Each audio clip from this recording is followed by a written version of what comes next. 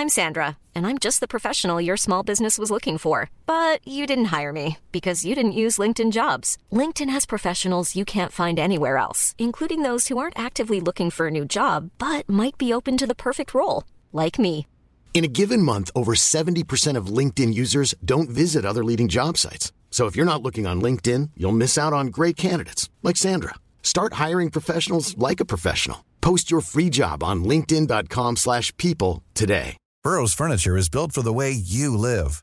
From ensuring easy assembly and disassembly to honoring highly requested new colors for their award-winning seating, they always have their customers in mind. Their modular seating is made out of durable materials to last and grow with you. And with Burrow, you always get fast, free shipping.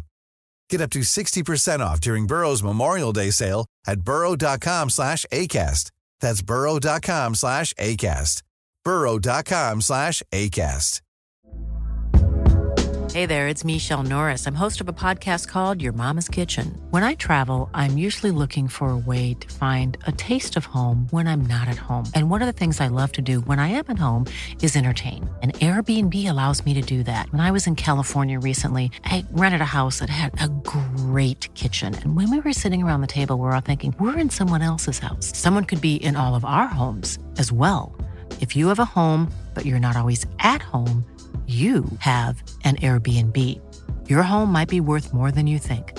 Find out how much at airbnb.com/host.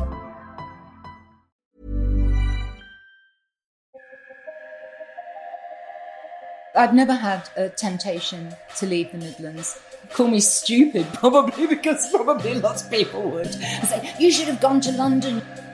Pauline Black, the Queen of Ska, though she's far too modest to ever call herself that.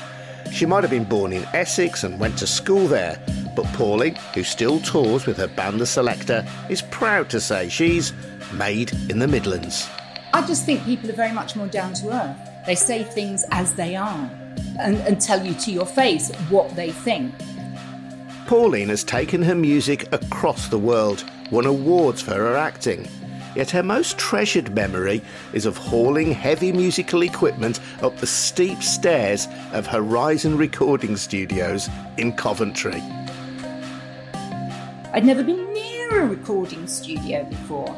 And so it was just like walking into a magical place where obviously magical things happened.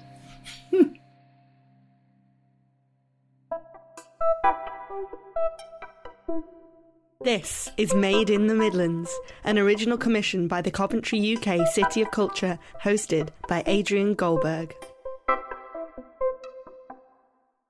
The Midlands. It isn't north, it isn't south, and despite its size, it just seems to have a smaller megaphone than other parts of the UK.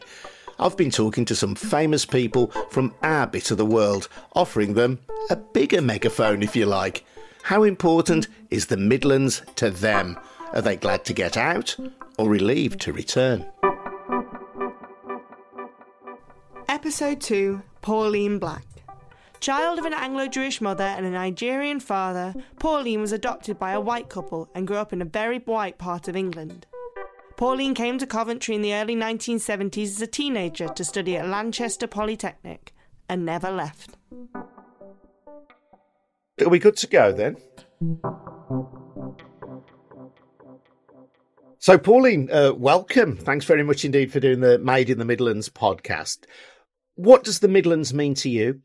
I think the Midlands means to me a place where I feel that when I came here to study initially, I got off the train in Coventry and I immediately felt at home. It's probably got something to do with the fact that I was born in Romford in Essex. So any place seemed more wonderful, probably, than Romford in Essex back in, the early 70s. But that's how I felt. I had some preconceptions about it, and Coventry, where I live, just seemed to defy all those preconceptions. I think Midlands people are just much more real. People are very much more down to earth. They say things as they are. And tell you to your face what they think. And I actually value that. As a performer, I think you have to value that because people are going to tell you anyway. And you might not necessarily like the answer. But I didn't really feel that particularly down south. Just give a flavour to us of what Romford was like at the time when you grew up then and the contrast that it made with Coventry and the Midlands. When you're young, you do nothing, do you, except go from your home to school and home again. And that's what I did for far too many years without really exploring too much of the place. But I hardly ever saw another black person, let alone an Indian person or somebody from Pakistan. I just found the people there very racially unaware, let me put it that way. You put it rather less politely in your autobiography, don't you? Well, I did. Well, it was my autobiography, so I could say what I liked. But yeah, I did. I am being quite polite, really. It reflected, I think, the values of Middle England at the time. You know, things were different then. We didn't have people, champion Black Lives Matter or talking about multiculturalism or any of these wonderful things that people talk about now. Nobody was interested in diversity. The guy who lived next door to me wore a bowler hat to go to work in the city. And they were sort of relatively pretentious people, we all thought, because we didn't think he had that great a job anyway. But that was the Romford that I grew up in. I can't imagine that in 1971, when you arrived in Coventry, that anybody went to work wearing a bowler hat. What was the city like at that time? When I first came here, I had what was called sort of digs, I suppose. And it was a very lovely couple who lived in Binley, which is an area of Coventry. And they were quite elderly, but he still worked. And it was a new estate, so they thought that this was really, really, they'd come up in the world. And he worked, I think, at Herbert's at the time, which was a manufacturing, tool-making place. And so they were just people who I kind of knew because my dad worked near Ford's in Dagenham. So they were similar but different. And I just enjoyed that. I just enjoyed that whole kind of aspect. I've always sort of quite liked engineering. I married an engineer, so it was something to do with that. Your dad, Arthur, really approved of you coming to Coventry because it was a place of great motoring tradition. Yes, and he absolutely loved that. He thought that it was absolutely fantastic. I was going to a polytechnic called Lanchester. And of course, he had all these dreams of this old Lanchester car and things like this. And so he knew, if you said Alvis to him, if you talked about Sidley, and all of these things, Rolls-Royce, sort of misty eyes would develop in my father. He'd talk about it as though he was reading from some Latin hymnal or something. It was really weird. And your mum appreciated the fact, apparently, that Lanchester Poly, as it then was, Coventry University as it is now, was right next to the cathedral. Oh, yeah, she thought that was going to do me a great deal of good. I mean, I'm not religious, but I actually do really love Coventry Cathedral, the new cathedral. Well, and the old one as well, but I mean, that is a ruin as such. But the juxtaposition between the two, I really, really enjoy. But I think she thought that sort of, a place where I was going to learn stuff that was next to godliness could only do me good, because she was very, very old-fashioned in her ideas. And I chose here because it was 100 miles away from Romford. And I thought, well, that's far too far for her to come and see me just casually on a day to check up on me. But not so far that if I really needed to go home to get a few bob or something like that, as students invariably do, that I could get on a train and I could do it. So it was self-interest, really. Yes. I find it really fascinating that even in 1971, perhaps even before the term multiculturalism had even been coined, that was in the air in Coventry, in the industrial Midlands, and that was something that you immediately felt comfortable with. Yes, I did. There was a lot of mixing up here through the factories, but it was young people who were going to school here. Their fathers, a lot of them, and certainly the people that ended up in the Selector, which is the band that I'm singer in, had come here possibly from Luton and possibly from Gloucester, because there were car factories there, and obviously people moved around at that time. And I very strongly feel that if the Midlands hadn't had that kind of whole car industry, that probably two-tone would never have developed in the way that it did. It would have developed somewhere else. Maybe Birmingham, I don't know. Tell me a little bit about the pre-two-tone music scene in Coventry, which is where you first learned to play in front of an audience. When I first came here to go to the Lanchester Polytechnic, there was a very, very thriving music scene.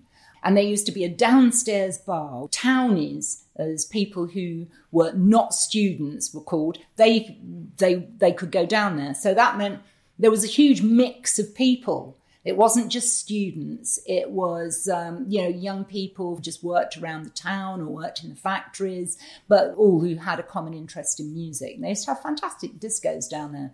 But then you'd have the main hall and bigger bands that were touring bands. I did see MC5 down there, the Kick Out the Jams. Yeah, and wow. They played down there. And that was just fantastic. I didn't know who I was seeing really at the time. But, from the days when I was around, I mean, there was, Led Zeppelin would play Tiffany's, which is now the library, and there was Coventry Theatre, and I remember going and seeing the Slits there, but, people would all go misty-eyed and talk about Jimi Hendrix playing there and things like this.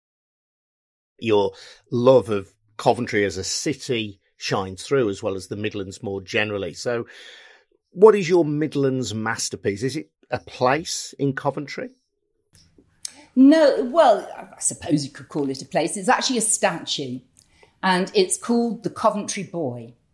And it was it's bronze casting from a sculpture by Philip Bentham, and it now sits in front of Lanchester Polytechnic, Coventry University. But people just pass it by. It's on Priory Street. It faces the cathedral, and people just pass it by, and I don't really think that they look at it. But it's worth searching out, because this young boy has one shoe on and one shoe off, the statue does. Holding aloft in his hand is a diploma, and in the other hand is a spanner. And there is just something quite triumphant about him. It's a triumphal pose, as though this diploma is like a sword. He's going forward or whatever. And it absolutely captured my imagination. And when my dad saw it, of course, it captured his imagination too. Because I'm of that era in 1971, when I first came to Coventry, that the Lanchester Polytechnic was built because it was supposed to be a shining beacon of young working class youth actually coming to the city, learning beyond apprenticeships, getting a degree, all of those things. And in those days, of course, we had free tuition, which we don't have now, unfortunately. But I was a recipient of that, and I should have been much more grateful, I think, at the time because of that. But yeah, it was free tuition and a grant as well. So my generation was able to take that up. And Coventry Boy, to me, symbolises all of that. And the shoe off, I guess, then symbolises the fact that he's come from nothing. The shoe on. Humble beginnings. Absolutely. Working class, humble beginnings. Yes. That this wasn't something that was available to working class people. And my generation came along. Which really was Tony Blair's generation, I think. We came along and took full advantage of that. And then he took it away later. It's relatively ironic. I love the fact, though, that the Coventry Boy has both a spanner and a diploma. This is not about education for some airy-fairy abstract reason. This is a symbol of applied education. I think that, for me, suggests something about the Midlands. Yeah, I mean, you can get a bit sniffy about sort of airy-fairiness or any of those kinds of things. I think any education is good because when you go to university, basically you're trying to teach people to look at the world and analyze it. Analytical thought. That's what it's about. Really, what you study is probably relatively immaterial. But I've always liked the study of things. I mean, I came to study science, combined science. I'd always been fascinated by science. All of those things all come together, I think, in the Coventry Boy. And it's to go forward and do something practical in the world to change the world.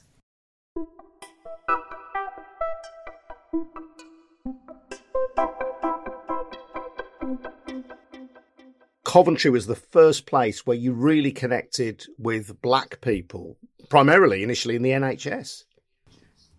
Yes, after I studied at the Lanchester for 2 years and I left and I joined the School of Radiography, as it was then, and studied in Coventry, and that involved sort of working in the local hospitals as well. But I very much enjoyed, I think, my whole experience of working in the NHS. And like you say, it opened up the Caribbean community to me because I started, meeting other nurses and other professionals in a hospital situation who I found tremendously friendly, and it was a great environment to work in. So what was the NHS like then? Just give me a little bit of a flavour of your workplaces and how they felt to you. A friend of ours worked as a psychiatrist, and he suggested there might be some jobs going there. And I applied, and I was accepted, and I turned up there, and I think I was 18 and a half, I suppose, at that time. And I was thrown into the psychiatric ward, which is a locked ward. It was for ladies in those days it was called senile dementia, but I mean we would classify it as various forms of Alzheimer's disease now. And well, at that age it was the most harrowing thing I think that until then that I had ever confronted. And I have to say the place, it was well run, but it was truly appalling. It was truly appalling, and all the changes that have been made since in psychiatric treatment of people, I think in realising that mental health is something that has to be treated very, very differently than locking people up on wards and things like this. I did, I think, 2 months of that. But it seemed like I'd lived an entire lifetime during that period of time. But I took that experience with me everywhere afterwards in the world, and it really shaped how I thought about things and how I thought about people who actually didn't have a voice. Because in those days, if you were in a psychiatric hospital, you didn't have a voice. You managed to get a few gigs as a folk singer. Just tell me about the process of being spotted and turning from a folk singer into the Queen of Ska, as you're sometimes known. Oh, wow. I don't call myself that. I hasten to that. But yeah, that started while I was still working at Walsgrave Hospital, as it was then called. And I used to frequent a pub called the Old Dyer's Arms, which was run by a landlady called Mavis and her long-suffering husband, Barry. And they used to run a folk club in the back room. And the Furies, who were a very famous Irish folk band, they would come down and we'd sit there after hours, as it were, and there'd be a little session in the back room. And I was down there one night, and a local luminary called Dave Bennett, who ran this particular folk club, was asked somebody to get up and sing. And I think they sang Yellow is the Colour of My True Love's Hair. It was by Donovan. And I remember thinking, hang on a minute. Nina Simone did Black is the Colour of My True Love's Hair. I could do that. Well, I didn't do that because I found out it was far too difficult to do. But anyway, to cut a long story short, I went home, taught myself some chords on the guitar, came back the following week and just sang a song. And it was probably fairly awful, but I actually enjoyed it. And nobody asked me to leave. So I thought, well, this is good. And that led to obviously learning more songs, going to a different folk club and actually being paid. I was paid £10 for 10 songs, and I thought £1 a song was pretty good if you were doing it as a hobby. People might struggle to picture you as a strumming folkie, somebody vaguely hippie-ish before all that started. I was never a strumming folkie. I did have an afro, so I suppose I was ahead of my time in that way. But no, it's what can you do? What can you do if you're trying to start out? If you don't have somebody to accompany you, you better learn some chords on the guitar. And anything, as soon as you start singing it, even the most rocky song in the world, if you start singing it with the guitar, sounds a bit folky. But I was never a folky like that finger in your ear sort of Linda's stuff.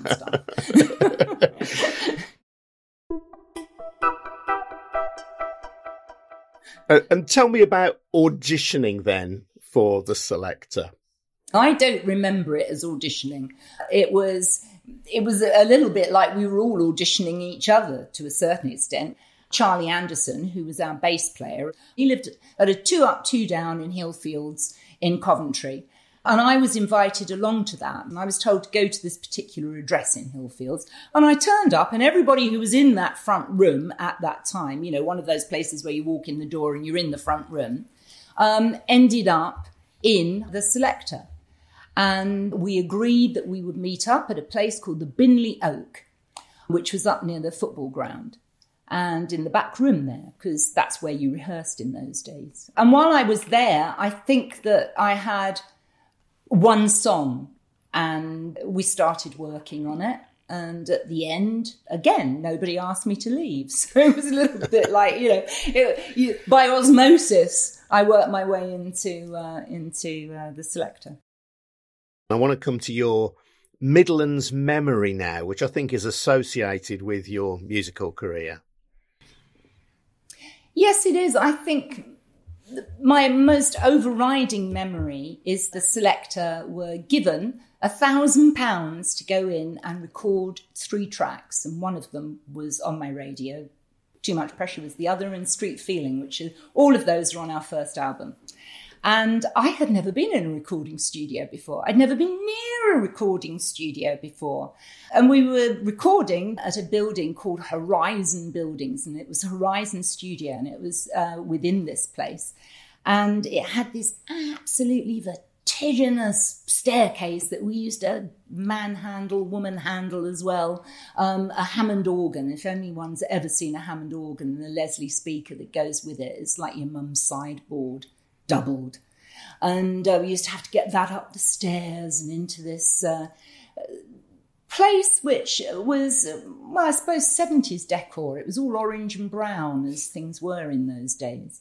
And it was absolutely amazing to me that you could go in a room that was all soundproofed and all quiet, and you could sing, and then when you came out, this huge, great big tape machine, which had, like 2-inch tape on it, would have you on it, and you'd have your own track, and on the desk it would say Pauline vocals. And so it was just like walking into a magical place where obviously magical things happened. And that's my wonderful memory, I think, of that time when it was all good. We all loved each other in the Selector. I just find it incredible that around this time and in this place, certainly around the West Midlands, you had the band who became the Specials developing, and the Selector's first single is a double A-side with the band that became the Specials. You had the whole two-tone thing then emerging out of Coventry. You had Dex's Midnight Runners over in Birmingham, drawing on the music of Black America. You had the multiracial reggae band that was UB40 emerging from Birmingham at the same time as well. I just find it really fascinating that this area was so keen to demonstrate its multicultural credentials and created some fantastic, enduring music. I don't think we were actually thinking about it in that way. The Midlands went through a transition, mainly due to immigration and mainly due to the fact there were an awful lot of car factories here. And that brought in immigrant labour. And of course, if you have immigration, you are going to have children come because that's what people do. And you're going to have quite a lot of miscegenation. And I'm a great fan of miscegenation. I think everybody should be miscegenating all over the place, because that's one way that you'll be able to work this whole, sort of black-white thing out. You've also got to remember that Bob Marley was coming over here and playing at that time. So there was an awful lot of second-generation black youth who were British black youth, as British as their peers, their white peers, who felt that they had to establish an identity of their own. What was British blackness? Not American blackness, not, sort of the James Brown soul and all of that kind of aspect of it, but something that was innately ours. Earlier on, say in the late 60s, we had Tamla suddenly appearing on Ready, Steady, Go or Top of the Pops. And they were of a sort of deep fascination, I think, to any black kid who was growing up, because we just didn't see black faces on the television. You might have had the black and white minstrel show, but let's not talk about them. That was deeply irritating at the time. But as time went on, you began to see more black people, but they were American. And I think that is the thing about Two Tone and the other bands that you mentioned. We were British and we were making something new, but we were, if you like, fashioning it in the way that we experienced life. Black kids and white kids at school together, young people going to nightclubs together and enjoying both kind of white popular music at the time and also black popular music at the time. There's always a crossover. And I've always felt that the best music is always a hybrid. And that's what Two Tone was. Yeah, and a fantastic global export from the Midlands and representative, I think, of the best of this area. I'd like to think that Two Tone and the other bands that were sort of on the periphery of it were the best of the Midlands. It's certainly very enduring. I mean, here we are, 42 years later almost. And most of us can go anywhere around the world and get a good audience, even far-flung places like Australia and it's, let me think, Hawaii we've been to even, you know what I mean? And do shows there and people turn up and they're like amazed, like, wow, what's the Midlands like? And well, I mean, they think the Midlands is London, but distance is nothing to them. No, I'm sure you educate them. I'm sure you educate them, Pauline. It was an incredible couple of years. Hit records, Top of the Pops appearances, touring certainly many parts of the world. And you say that when you came back to Coventry after that whole massive explosion of Two Tone and success for your band, that it was a culture shock. What did you mean by that? Yeah. I mean, you know what record companies are like. It's like no expense spared. Oh, you want a Cadillac for your day off? Oh, have one. Or have a Thunderbird to throw in as well. And all of these, and you're off doing kind of photo shoots and things, and there's all pretty palm trees everywhere, and it's hot, and you get to meet Joe Strummer, and because they happen to be in town that day. All of those things that goes with, and I'm sure everyone who's ever been in a pop band has had that happen to them. And then suddenly you're back in Coventry. You're still living in a 2-up, 2-down, and you want to go into town. And there isn't a convenient Cadillac that you can call up. It's the number 32 bus. And, that's how it is. And little kids come and knock on your door. And they say, oh, hello, can we have your autograph? We thought you'd live in a castle. What do you do,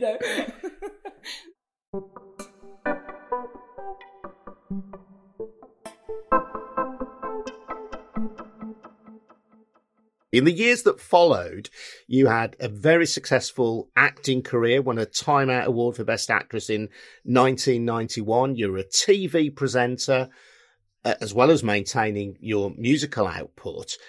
There must have been a temptation to leave the Midlands and go to the centre of your industries, London. No, I've never had a temptation to leave the Midlands. It's, I don't know, call me stupid, probably, because probably lots of people would say, you should have gone to London, you should have done this, you should have done that. But for a couple of years after the Selector split up, and I used to spend probably 4 or 5 days a week in London, just staying in a friend of mine's house who were very, very kind enough to let me stay. But I never liked the London lifestyle. I was never one of those people who hung around the wag club or had even a passing interest in anything new romantic, because that was just full of new romantic people in those days. Or, you know, that whole kind of wham ethic that was going on then too. It just didn't interest me. So I just thought, hey, I'm going to go and do acting. And to do acting, I better start at the beginning, as it were. So I got my equity card and then off I was for about 10 years. We've celebrated some of the positives that two-tone gave to Coventry, gave to the Midlands and ultimately gave to the world. But it would be dishonest, wouldn't it? And to pretend that life in Coventry or elsewhere in the Midlands at this time was completely harmonious, and the Selector, Too Much Pressure, Black and Blue. These are your songs. These are born out of experience. Yes, I mean, it wasn't harmonious. It isn't harmonious now, but we have learnt, I think, to talk about the subject of racism. We talk about multiculturalism now in a positive sense. We talk about diversity in a positive sense. In those days, people didn't even talk about race. And you still had sus laws on the streets. And you were sorry, Pauline, to interrupt there. Explain, please, what sus laws were. But I want to hear the story about you being picked up by the police as well under sus laws. Yes, sus laws. It was an ancient law that was still abounded, basically. If you were on the street or there was a suspicion that you might have done something, then you could just be picked up and taken to the police station and questioned, seemingly for nothing. You might be forgiven for thinking that possibly not too much has changed, but I think that in this past year, the conversation has definitely moved on. I was walking to work one morning, and we had a big department store at that time called Owen Owen. And I was walking past there, and suddenly this panda car just drew up.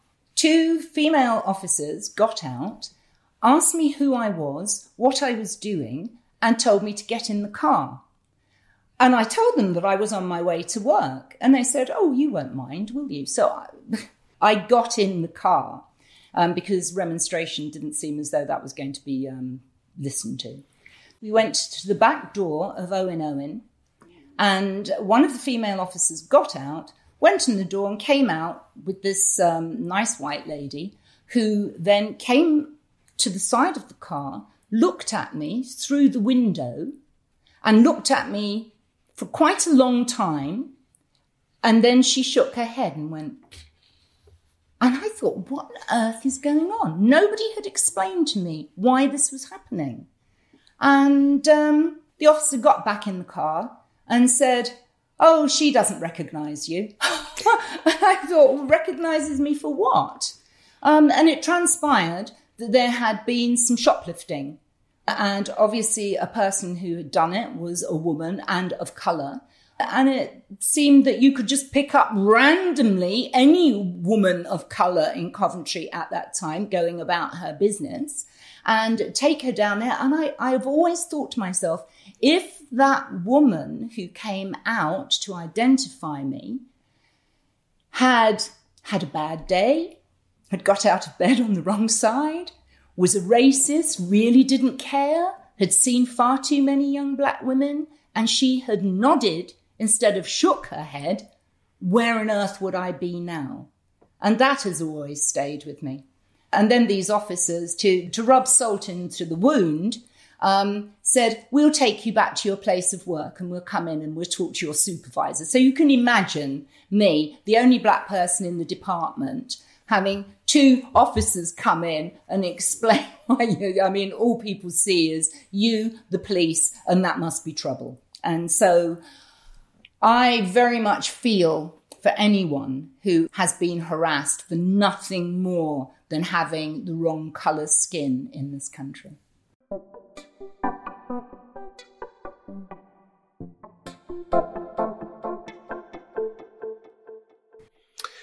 Do you feel like a Coventrian? I feel like a Coventrian now, yes. Very, very much during particularly this whole City of Culture year that we've been through, and being part of the opening ceremony of that and having this wonderful song to sing, which was about the River Sherborne, which is literally probably about 100 metres from where I am at the moment. It just kind of rooted me, and I thought, yes, people came to Coventry from outside, and I feel part of that. I feel so much more part of Coventry than I do of Romford. Who is your Midlands hero? My Midlands hero, well, I like to be forward-thinking. You could have Shakespeare, George Eliot, all of these people, with people talking about climatology and race in general.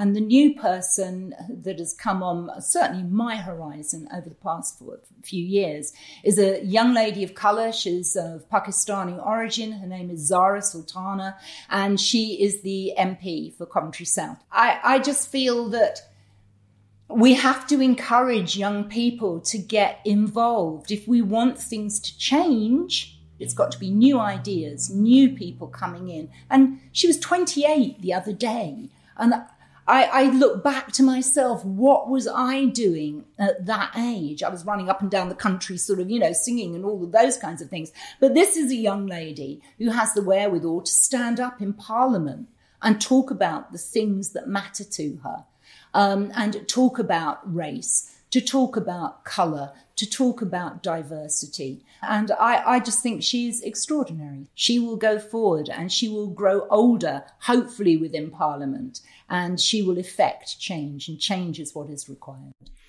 You mentioned a little earlier that as the Selector and the whole two-tone movement were going around the world, and you might say you come from Coventry or the Midlands, and they thought that was London. In many places of the world, London equates to the UK. Do you think that the Midlands has an identity problem, that people even within the UK don't quite get who we are? Well, yes, it's like anything. If you're in the middle of anything, you're never quite taken, I suppose, as seriously as maybe what we might like to be thought of. But I think that the Midlands, it's got a very proud tradition. But mainly, we were the engine that ran this country. We made the engines that ran this country, both in cars and, sort of long history of building canals, all of this kinds of things. That was the powerhouse that it came out of. And for me, I feel that you can't talk about that too much. Coventry having the status of Coventry City of Culture, I think will show to the rest of the people in the country, and maybe internationally as well, that the Midlands is a definite place which has a particular perspective on this country. And it's got nothing to do with the North, and it hasn't got anything to do with the South. It is essentially us. And I'll champion that until, I pop my clogs. Finally, have you got a Midlands manifesto for us? We love the Midlands, but how can we make it even better? How can we make it more recognised, acknowledged? What do we need to do? What's your thought? Oh, well, I don't have any sort of grandiose schemes or things like this, but I feel that climate change is the biggest thing on the agenda at the moment. And I just feel that we need to do more farmers, people who are associated with the wonderful rural idyll that is Warwickshire and many places in the Midlands as well. We need to get kids out into that countryside to experience it. If they're living in inner cities, kids of colour, people who've come here from other cultures, we should get them out there somehow, and money should be put into that, because these are the young people who are going to inherit all the things that we have done wrong, which has led to global warming. If we want to keep that pristine and beautiful, we're going to have to radically change the way we think and the way that we live.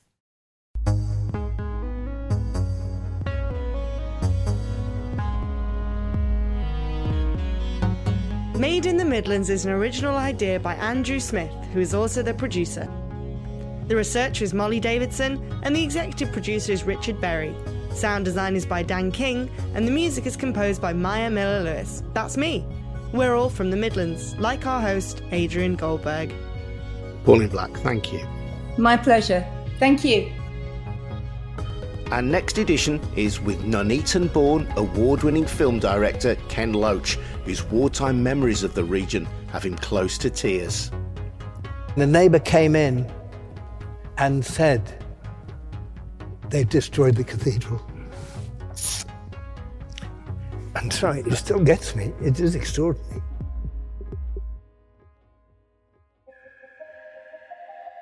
Why not subscribe to Made in the Midlands wherever you go to get your podcasts to hear from Ken and a host of other famous Midlanders? We'd also love to know about your own Midlands masterpieces. Email us at madeinthemidlands@loftusmedia.co.uk. Do share the podcast with anyone you think might enjoy it, and please leave us a review as well. It all helps to get us noticed.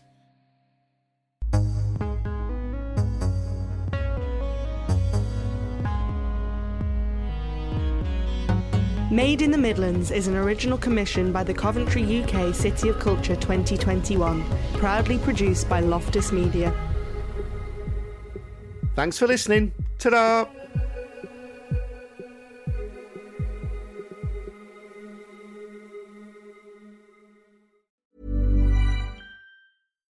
When you make decisions for your company, you look for the no-brainers. And if you have a lot of mailing to do, Stamps.com is the ultimate no-brainer. It streamlines your processes to make your business more efficient, which makes you less busy.